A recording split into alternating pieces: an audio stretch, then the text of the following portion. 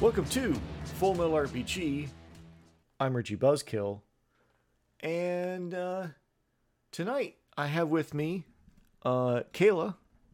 Hey, Kayla. Hey. And I have Noland. What up, Nolan? Hey.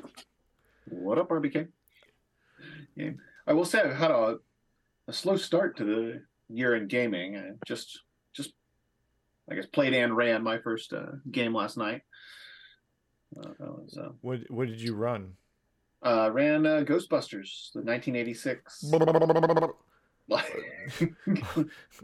Okay, what brought the classic first D6 West End Games system back to life for you? I've got a group up here that we meet periodically and whatever, run games, and they decided, they just kind of normally get 3 or 4 GMs and everybody shows up and we divvy up however many people fit at each table. Here we go. It's some friend's house here, and we'll get 10, 12 people from the meetup, and we'll all just split up in tables and do the thing. And this year they decided it was too unstructured for everybody to just bring whatever. So each month they've been giving out a theme for the meetup, or bring a game that meets this theme, right? Winter, or a game that includes animals, and right, it's up to the GMs to determine what game they want to meet to bring that theme. But January's theme was old RPGs, so I was like, I'm gonna dig back into my old into my shelf and find something truly ancient from the 80s. Well, that's actually pretty straightforward, and some of them are very bad, so I think you picked a pretty good one. Some old games are terrible. I was like, but I actually think it's really amazing. You would think a lot of that design in Ghostbusters RPG was like Forge era, right? Like it's there to emulate a genre. Like it's got it took a property and like the mechanics and so forth are there to emulate the genre of what happened in that movie, and they're freewheeling, and it's got humor, and it's pretty rules light. It is shocking for 1986. You would not believe that game existed if you didn't read it. Yeah. Right, and it is become kind of a legendary game for it, I think, which is nice. So like Chaosium, Sandy Peterson, Rick Stafford, Lynn, the Chaosium crew that was working with West End Games at the time, and it is pretty legendary. Awesome. Kayla, have you got to play any games lately? Just the standard D&D games that we always play at my house. So we've got 2 campaigns running. It seems like we're getting ready to wrap up both of them though. So one is probably a couple months out. So, but when we started playing it right when the pandemic started, that feels closer than farther away. So we're playing through Icewind Dale, which we're almost at the end of. I think we've got a couple more sessions. Our GM seems to think that it'll be 1, and I'm like, that's at least 3. I know this group. So, and then Tyler's running the Dungeon of the Mad Mage, and we're, I don't know, some number of levels down. We've reached level 17 characters, so that goes to level 20. Oh yeah, well that's quite large, but actually I want to ask you, because of the recent hot topic of Dungeons & Dragons, I know that one of your players has a subscription of everything. Have they rebelled against the overlords, as a lot of people have? I believe so. Wow. I found that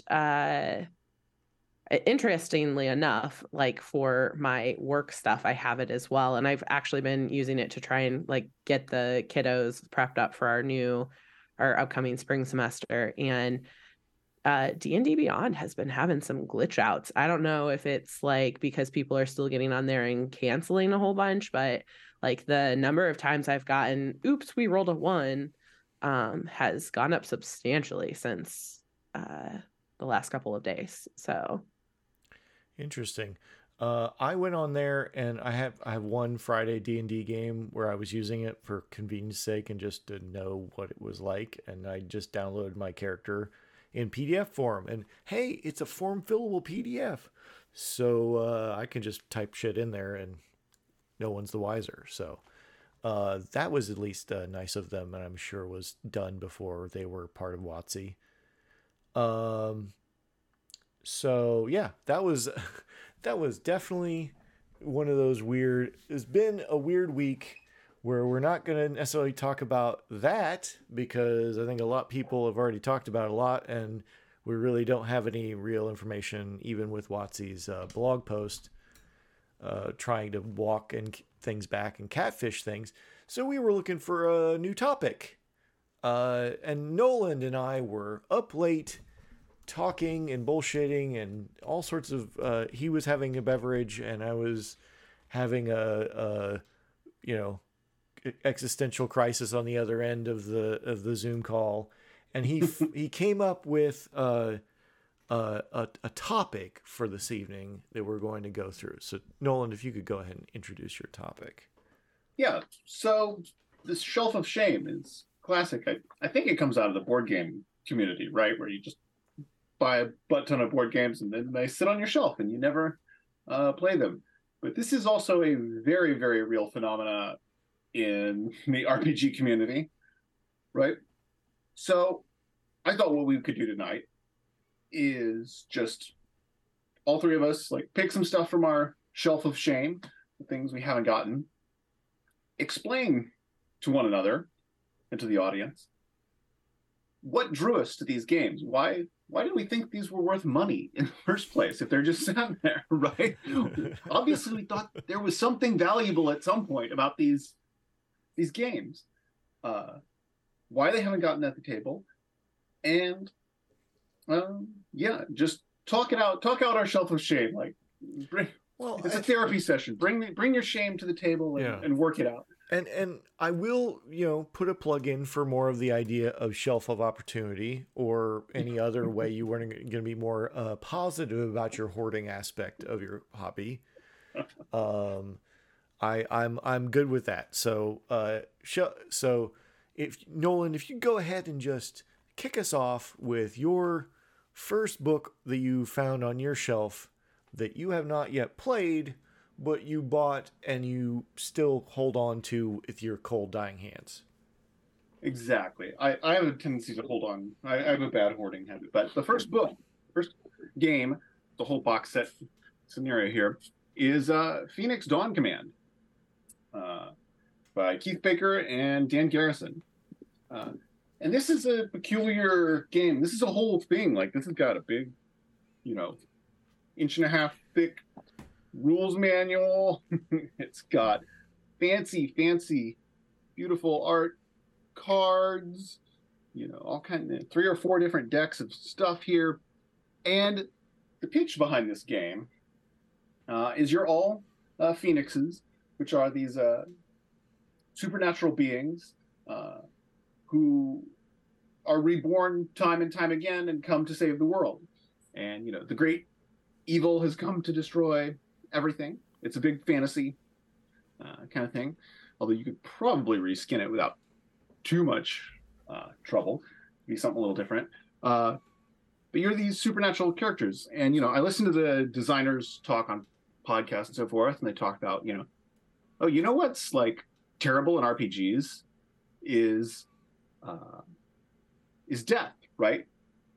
How do you deal with death when your character dies? Your story is just like over, and you gotta let's patch this over with some spell to resurrect your character or something. All these kinds of problems that arise in RPGs around death, and they said, well, no, we should design a game around death, and that's what they do here, right? Your phoenixes have 7 lives. They're like cats or whatever, I guess, slightly worse than cats. They have these 7 lives, and each time they die, they get more powerful, right? Their 7th incarnation will be their most powerful incarnation. So it's got a little bit of that, kind of press your luck mechanic built into it, right? And I was interested in this because that idea of like designing around character death, as from first principle, like I thought that would be good. I thought, oh, this is a fantasy thing. I'll be able to find players for this. Yeah, that's what drew me to it, right? And like in a certain sense, like as I've begun to think about it over the years, like, oh, this is kind of a one-man character funnel, like from an OSR point of view, like you're killing off your own character like time and time again, coming back. It's got a lot of interesting aspects in it that just kind of caught my brain. But it hasn't made it to the table. Why hasn't it made it to the table? This is a big old chunky manual here. What kind of system is that, by the way? Because I know the basics, people dying and born and all that stuff. If I had finished reading it, it's its own system. I don't have a perfect answer. I mean, what kind of system is it? Is it like a skill system? Is it like a D20 system? Is it a tag system? Did you find it? It's got skills. It's got kinds of stuff. Let me find a character sheet here. Well, I think it's Legend. At least what I remember hearing about it is it's a beautifully produced game, but there's just so much of it that you have to get through to play it. It is a bit difficult. And I've even started reading this a number of times, but like I haven't made it through the the setting stuff to get real system. I see. Mastery of it yet, obviously, which is one of the reasons it hasn't made it to the table yet. Right. And it's also, there's been a pandemic. How am I going to get a card game, Yeah. like this to the table? It's fair enough. Yeah. I should have a better answer for you on the system, but yeah, no, it is just, well, I mean, a lot of games, it's pretty easy to be like, hey, this is and I'm going to just introduce my first book, which is Hack the Planet, Forged in the Dark. It's got a giant banner on the back that tells you what kind of game it is. Forged in the Dark, cyberpunk game. I kickstarted this, and I, as longtime listeners, will note that I am a stand for cyberpunk, and I think Forged in the Dark is kind of a perfect system for this idea of, to me, there's like 2 kinds of cyberpunk. There's like the mercenary punk and like the street punk. And I guess the third type would be like corporate punk, but like where the mercenaries are like going on missions and doing this, like kind of like what Forged in the Dark is. You're doing that kind of like repeated missions to build your base, to build your community, to like come back around to do that kind of like activity where you're being badasses and you're badass simulator kind of cycle. And then I also enjoy the kind of like we're a bunch of punks on the street fighting technology with technology kind of aspect. So this, I think, definitely falls into the mercenary punk side of things, where because and I've backed a few of this Senjoko games, and they kind of definitely lean more towards the more is more school of cyberpunk. So I haven't gotten into the table because it came out in the physical copy showed up in late 2019, and then the world went to shit. I mean, it was shit beforehand, but it keeps going and anyways. So that's why I haven't played it yet. That and the fact that it's a pretty hefty book. and having time to get through that is a bit dear, as they say. So, anyways, any questions? So when are you gonna run it? Well, we'll. Here's an idea that I'm was sensing that this may be on Kayla's shelf also. Yeah, well, I believe Kayla, you have it as well. I believe it may be on Kayla's shelf also. Well, I'm going to leave that to the audience. If the audience would like us to see us play any of these games, we're going to have a poll on our Discord under this episode, and whatever, we will abide by the results of the poll. So, please, wisdom of the crowd. Please come on the Discord if you're not on the Discord already, or if you're there, vote in the poll for which of these you would like to see us dive into and play the most interesting. So, force us to have fun. Kayla, what attracted you to Hack the Planet? So, my husband is a super fan of the Forged in the Dark system. Like, he absolutely loved it. He's only got to play in a one shot of it, and he's been interested in that. So then when I found this on the shelves in one of our local game stores, I was like reading the back and I'm like, oh, we're both super fans of Altered Carbon as well. So I'm thinking, like, merge two loves into one thing. And of course, mine's been sitting on my shelf since we picked it up too, for much the same reason of, like, it's kind of a thick read and I don't have a ton of time to commit, and that'll be probably like my stupid excuse for every single one of these that we go through is time. Time is not my fan. Of course, and that's going to be a problem consistently, but it's going to be my race car driver excuse for everything. So, anyways, Kayla, after we had the moment where we both... Oh, go ahead, Nolan. Oh, sorry. I had one question. So do you, before we move on to the next game, so to me, Hack the Planet seems a natural fit to what Forged in the Dark does, right? Heists, like, that's what we see in Blades, right, is heist games, which kind of aligns with that, like Shadowrun. A lot of people played Cyberpunk 2020 that way, but some people didn't, right? Is that the focus then of that game? Yeah, it's basically the first line in the back the cover of the book is, it's the near future and climate change has led to natural disasters which plague the known reach of humanity. So it basically kind of like, sets up a terrible future, and then you're trying to do heists in big corporate offices, like... Yeah, but well, it gets a little more complicated because this one actually, like, oh, you're in one of the last bastions of humanity.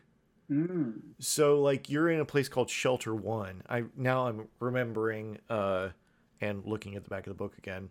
It reminds me of what I remember about this is basically it's sort of like the same-ish setup as Blades in the Dark, where you're kind of confined to this city and you're on the lower end of the food chain, so you're trying to make your way and move up in the world,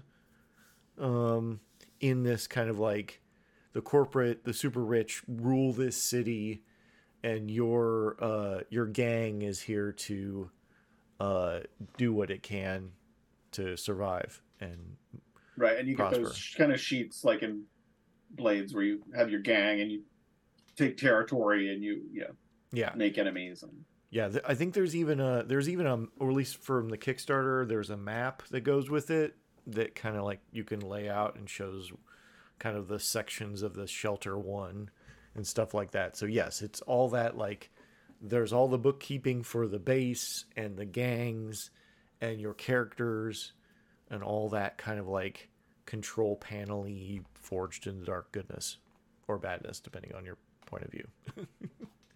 Yeah, the last paragraph really like kind of sums it up. It's in this tabletop role-playing game, you'll embody a character who has had enough of this status quo.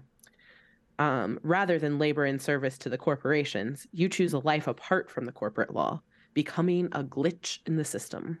Yeah, basically it's the idea like from Shadowrun where everybody's got a chip and you've taken your chip out or you've malfunctioned your chip so it doesn't work as well or whatever. So, yeah. It sounds like, and I clearly have at least 2 players. So and I'm fairly certain I can convince a few more. So, that would be a pretty easy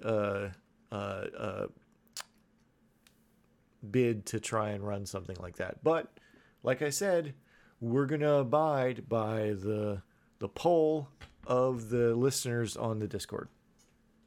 Yeah, I can definitely find you one more player. Okay. In fact, I think that like if it came down to it, he would fight me for my spot at the table to play. Yeah, that's okay. I think we'll have plenty of space for everybody. So Kayla, since we had that, wait a minute, we brought the same thing. You had another book right next to that as your first pick. Did. So I am going to call mine my shelf of shiny ideas. Shelf of shiny ideas. Okay, sick. Because I have no shame. Fair enough. So, I brought my Scum and Villainy copy, which again is Forged in the Dark. So, but this one's in space because, of course, space heists. And one of my absolute favorite TV shows of all time, probably my favorite TV show of all time, is Firefly. R.I.P.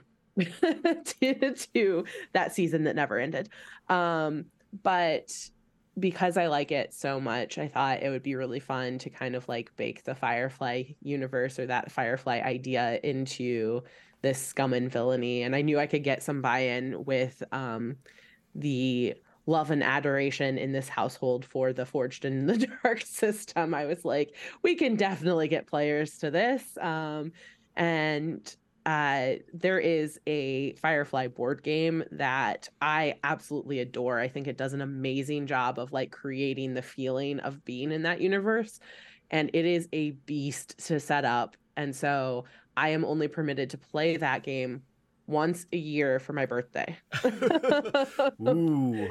So I thought maybe this would be an easier way to kind of like get into that universe or have those experiences because, tabletop role-playing games are a little bit more portable than a giant board game that takes up the entire gaming table with like a bazillion parts and pieces to keep track of your fuel and your spare parts and your all the other crap that goes into a spaceship and Space Quest journey stuff. So yeah, no, I really thought that it would see the light of day quickly. And it's just one of those that, like, with everything else going on in life, kind of didn't happen because it's, again, a thicker book. So you have to kind of get through that rule system. And then you have to find players that are willing to try out the new system and kind of learn those rules and haven't had the opportunity to bust it out and see what's going on in it. Well, as someone that played an actively hostile game of that game, I really do think you'll have a good time as long as you're not playing with some very specific people that I was playing with. Adam and I have told this. Adam, Sink, and I were playing in the same game, and I think everybody else were friends, and they were like not digging on our very small amount of darkness that we were, and or playing a pilot and not actively letting me pilot. Anyways, but that was just bad GMing. I think you will really enjoy it because I think it does. You can turn, it's easy because everybody kind of knows the tropes of whatever, Firefly, Star Wars, what have you, system or franchise you want to play. Genre you want to play inside Scum and Villainy. So I think it's pretty cool. So Awesome. Yeah. Well, I'm looking forward to eventually someday it coming to fruition. And I also have it on my shelf, but I also have it on my shelf. That's so Great. there we Three go. for three. There were 3 for 3. So I have sometimes I find somebody was talking about this. I think it might have been our old friend Brendan was talking about this, maybe even on the dearly departed Realm of Fire. It's Jackal's Bronze Age fantasy role playing game. Basically, it's like, you know, ancient Greece era, Persian era kind of like fantasy, and you're playing jackals, which you're like basically the people that are supposed to be sent to deal with these like weird things that are happening in places that shouldn't be happening. And it's actually published by Osprey Games. And if anybody knows like Osprey, yeah, Osprey's been doing a lot of really cool RPGs lately. So, which they're usually a miniatures rule set right. Yeah, producer, and I know them as like those beautiful books of like what did like yeah the third French Republic's like uniforms look like. Yeah, the uniforms of this period of French history has been like the bread and butter of Osprey for a long time, military history. But they've recently they produced Jackals. They also did Alan Barr's Templars game was also produced by Osprey. I didn't know that. Yeah, it's really well made. It's this nice tight little book. I like the idea of a more gritty fantasy. I'm not the biggest fantasy fan, but I want fantasy that gives me some difficulty in doing things, just enough to make me feel like I've actually accomplished something, instead of just kind of like baby stay out my way through things. I'm not looking for like super hard, we're competing here to see if you can be more clever than the GM, because the GM can always throw rocks at you and they win. So but I think it's really cool. I just don't necessarily have a group that can that would be super interested in the idea. I think I could convince people in our group to play, because I can, And you're more likely to choose. I'm the history nerd. Like you're right. You have a chance to convince me.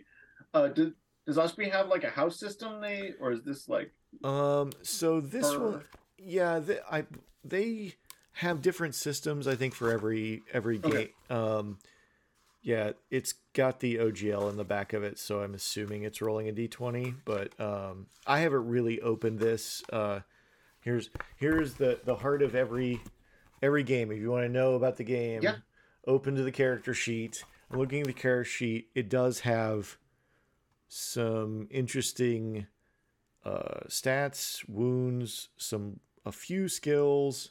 Yeah, basically just kind of like a light role-playing system by the look of it. And it looks like percentiles for the skills. So maybe like basic role-playing a little bit. So nice. RBK is spot on there, by the way. Like, for all the listeners, like the character sheet is like your computer scientist or whatever. It's like it's the user interface to the video to the RPG, right? Like, look at the character sheet. Like, that's a good way to like crash course your way into like, what is this system like? What is it about? Like, does it have a gajillion skills? What does it have? Yeah, I can usually judge a game pretty quickly by the character sheet. Right. Like when my eyes cross when I look at a Pathfinder 1 character sheet. Right. I'm like, yeah, that's not for me. But Pathfinder 2 is a better game. So basically, it's one of those things I picked up on as a lark in one of our local game stores, and there's a few more books to it. But you're basically like, yeah, I just find that to be an interesting idea to play in, not in medieval times or Renaissance times, but to play in Greek and Persian times. I think that would be really fantastic. And there's a lot of really interesting myth and history to use as you will, because obviously everyone is an unreliable narrator in history. So, yeah.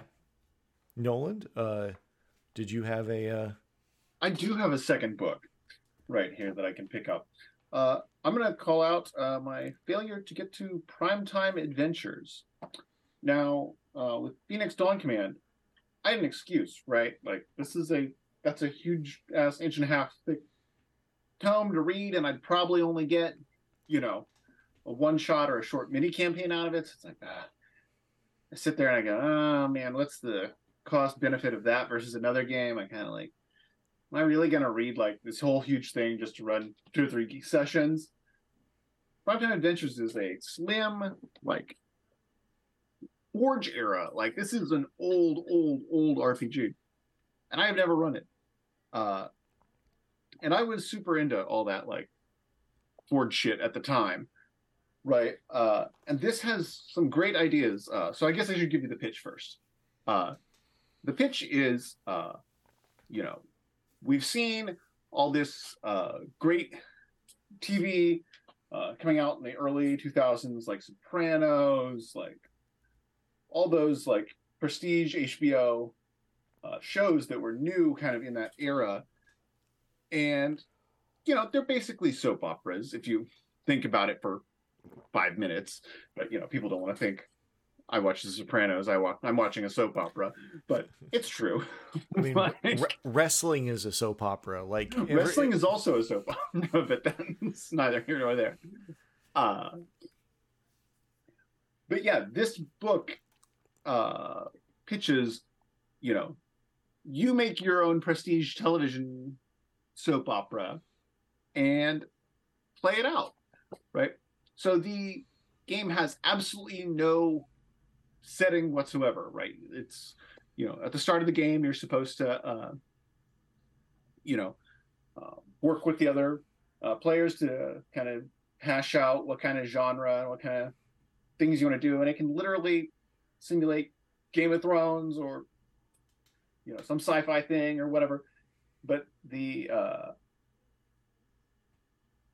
rules kind of treat it as, okay, you, the players, are like the actors and the directors and so forth of this soap opera, this prestige television piece, and you all set scenes, and it had some very early, what in particular drew it to me is some very early kind of scene setting mechanics where somebody's gonna set out, okay, this is the kind of scene we're all in, and my character wants X and your character wants Y, and we're kind of heads for it. And then you would agree on a conflict, right? Like, oh, we go whatever, and we dice it out or whatever. But then before you dice it out or whatever, you'd set the stakes, right? If I win, I get X. If you win, you get, Y, and you agree, like, what's the stakes of this conflict in the scene? And so it got totally away from the old notion of like, oh, we need to grind down hit points or like simulate physics in any kind of way. Like, we ask, what's at stake in the scene, and can I get what I want based on what's at stake in the scene? Like, these, kind of things were super interesting to me way back when, and it was kind of a new era of role playing. But unlike some other things like Dogs in the Vineyard or other things that ever, I think this is too abstract, right? It sounds like the I'm assuming this came out before Drama System did.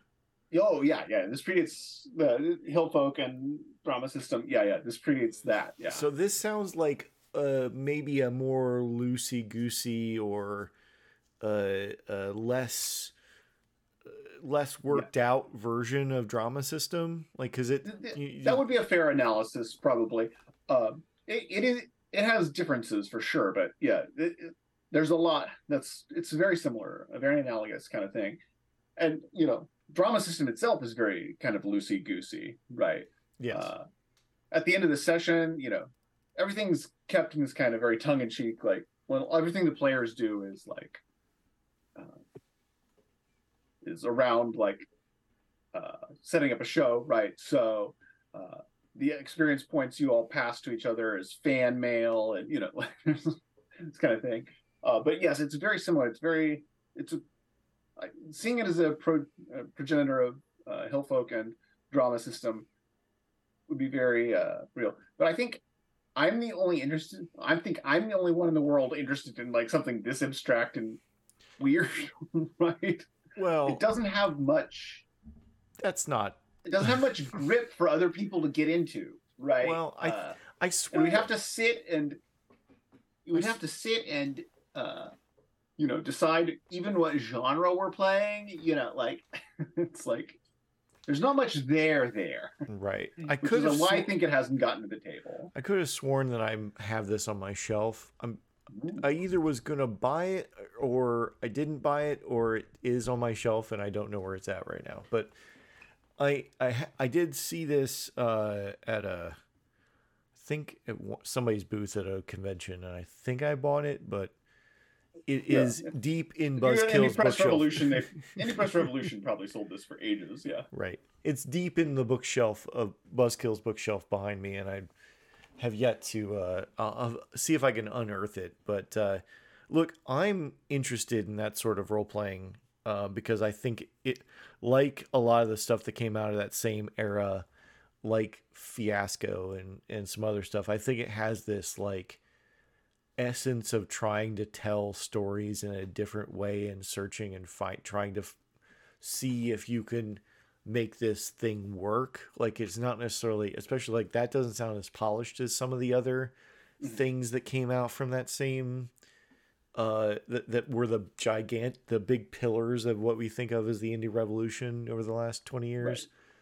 Right. But it does sound like something that you if you have the right group you can have a lot of fun with.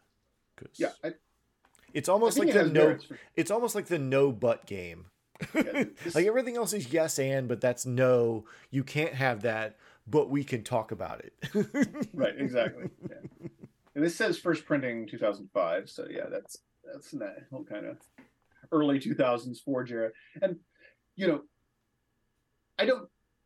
I'm sure I'm known as the indie RPG guy, like gets into this kind of thing, but the Forge definitely had its problems, but those guys were trying to tell stories and do RPGs in a radically different way, which I think was valuable in the era. Like after the 90s, like that was needed. Like, well, I think there was a lot of cool stuff, detritus from the 80s and 90s that they kind of reconstituted into something interesting as well. There's like stuff from like Ghostbusters, and there's a lot of different like little. There were predecessors, yeah, exactly like Ghostbusters. Like there were definitely predecessors that they could have looked to, yeah, and like they didn't come out of nowhere. That's definitely true. There's definitely an 80s and even 70s history of, hell, Pendragon has a lot of cool indie RPG stuff, right? Yeah. Well, very good. Kayla, did you have a second one you wanted to talk about? Yes, and it is Kids on Brooms. So I really, really love the system of Kids on Bikes, and I've run about 1 million Junior Brave Survival Guide to the Apocalypse, which is the same system. Adore it. But the reason that Kids on Brooms has not been run in my house yet is because I refuse to run it. I want to play in it. So I know like the system, I could probably run it fairly easily, but I have this obsessed idea of basically with Kids on Brooms, I really like Harry Potter. I think both of you know that. In fact, those of you watching, I have an Harry Potter shirt of sorts on today. I'm taking it back because it's got the magical unicorn in the center. The only thing that could make this t-shirt better is if this magical unicorn in the center was wearing a like trans pride scarf. I think that would be it's a rainbow. It's a rainbow It scarf. is. It's a rainbow scarf, but it would be even better if it was a trans pride scarf. Fair enough. I'm gonna have to write T Turtle and be like, can you please make this change? Yeah, there you go. But anyways, I really like the idea of getting to play as a like kid in this magical academy. And the premise is that like magical academies can be anywhere. So it doesn't have to be the Hogwarts. It could be like some school out in the middle of nowhere. It could be some school in like an urban setting. You as the players get to kind of create this world together with the GM. And Kayla is obsessed with the idea of this school being out in the middle of like a cornfield in Oklahoma where like there is clearly some conservative folks standing outside with their signs protesting the existence of magic and the existence of this school. And so all of the kids have to go past this to be able to get into their magical school and deal with that. That came to me when I was driving by a group of people protesting I think Planned Parenthood. They were standing outside and I'm like, this would be so funny if we incorporate this into like the magical school and magical setting. So yeah, I want to be a player and that's why it hasn't been played. I think it would be a lot of fun. Just waiting for someone to decide that they'll GM it for me and whoever else wants to run around and live out their magical school fantasies. Well, yeah, I think I'm not a big Harry Potter person, but I get the attraction of the idea of the coming from the hero's journey, coming from nowhere, finding power, being opposed, overcoming obstacles. Fantastic, right? But also the coming of age, the coming of age, Roman, like Yeah, and I think I have such an affinity for the like Harry Potter universe just because like I grew up with those books. So I grew up as they were releasing and just kind of like reading them as they came out, which was a different experience than like getting them all at one time and reading through them, I think. And so it was an interesting time. And definitely was one of those books that had a large impact on my life. In fact, I think that like those books are one of the first times where I've been so angry at a book that I had to like set it aside for a bit because the character was so real that it was just like I'm so pissed off I can't read this right now or I'm going to scream. Like I don't want to read this cuz it's hurting. So I think that it would be really fun to get to play in my own version and tell my own story and kind of get to experience what would a magical school out in the middle of a cornfield in Oklahoma look like, or what would a magical school in the heart of New York City look like, and maybe like you get there from magical subway systems that others can't see, and what would that be and how can we craft that together. It's one of the things I really like about the Kids on Bike systems in general is that like a lot of it you can kind of like craft the story together at the table. And I think that having the group collaboration to tell this, like make this interesting setting and then tell a story within the setting that you create is a lot of fun. Well, very cool. And I will add that to our poll. I think that's a good amount of... Go ahead, Kate. Yeah, I think any of these, if whatever comes up on the poll, like I think any of these, like these are strong options. Right. And we will, it's always good to have new experiences, and we sometimes get stuck in our own little ruts. And I feel like that whatever the wisdom of the crowd says we should do will be a great selection. So go ahead and come on the Discord, hang out, talk about RPGs, vote in the poll.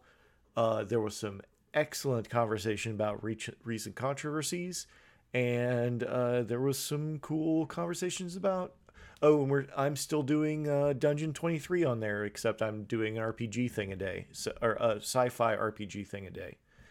About one system. I think I'm doing just a solar system, as it were. Anyway, but I would like to thank Nolan and Kayla for coming on and being part of the crew. And this was a lovely scramble to figure this one out. So hopefully we can get better into gear as the year goes on. I like hearing people pitch games they like, though. Like it's interesting to me. Yeah. Yeah. And we have we have some interesting ideas. We just need to implement them. One of which is scratch that itch.io, and if there's a weird itch game that you think people should know about, send it to me or Nolan, and we'll take a look at it, and maybe we'll talk about it on the show. So, or Kayla, as it were. Sorry. What? I can't read. I don't know what you're talking about. Well, yeah. Anyways. I'm the one known for delving the depths of it. Yeah, I should just tell him to, Full Metal RPG biz@gmail.com. We wouldn't be as cheerful as we are today without our good patrons at patreon.com/fullmetalrpg.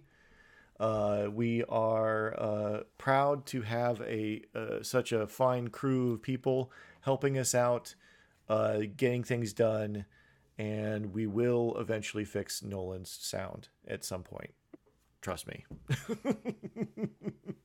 With the help of money from Patreon, I think. So,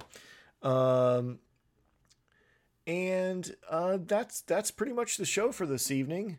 Thank you very much. Everybody say goodnight. Good night. Good night. Rah.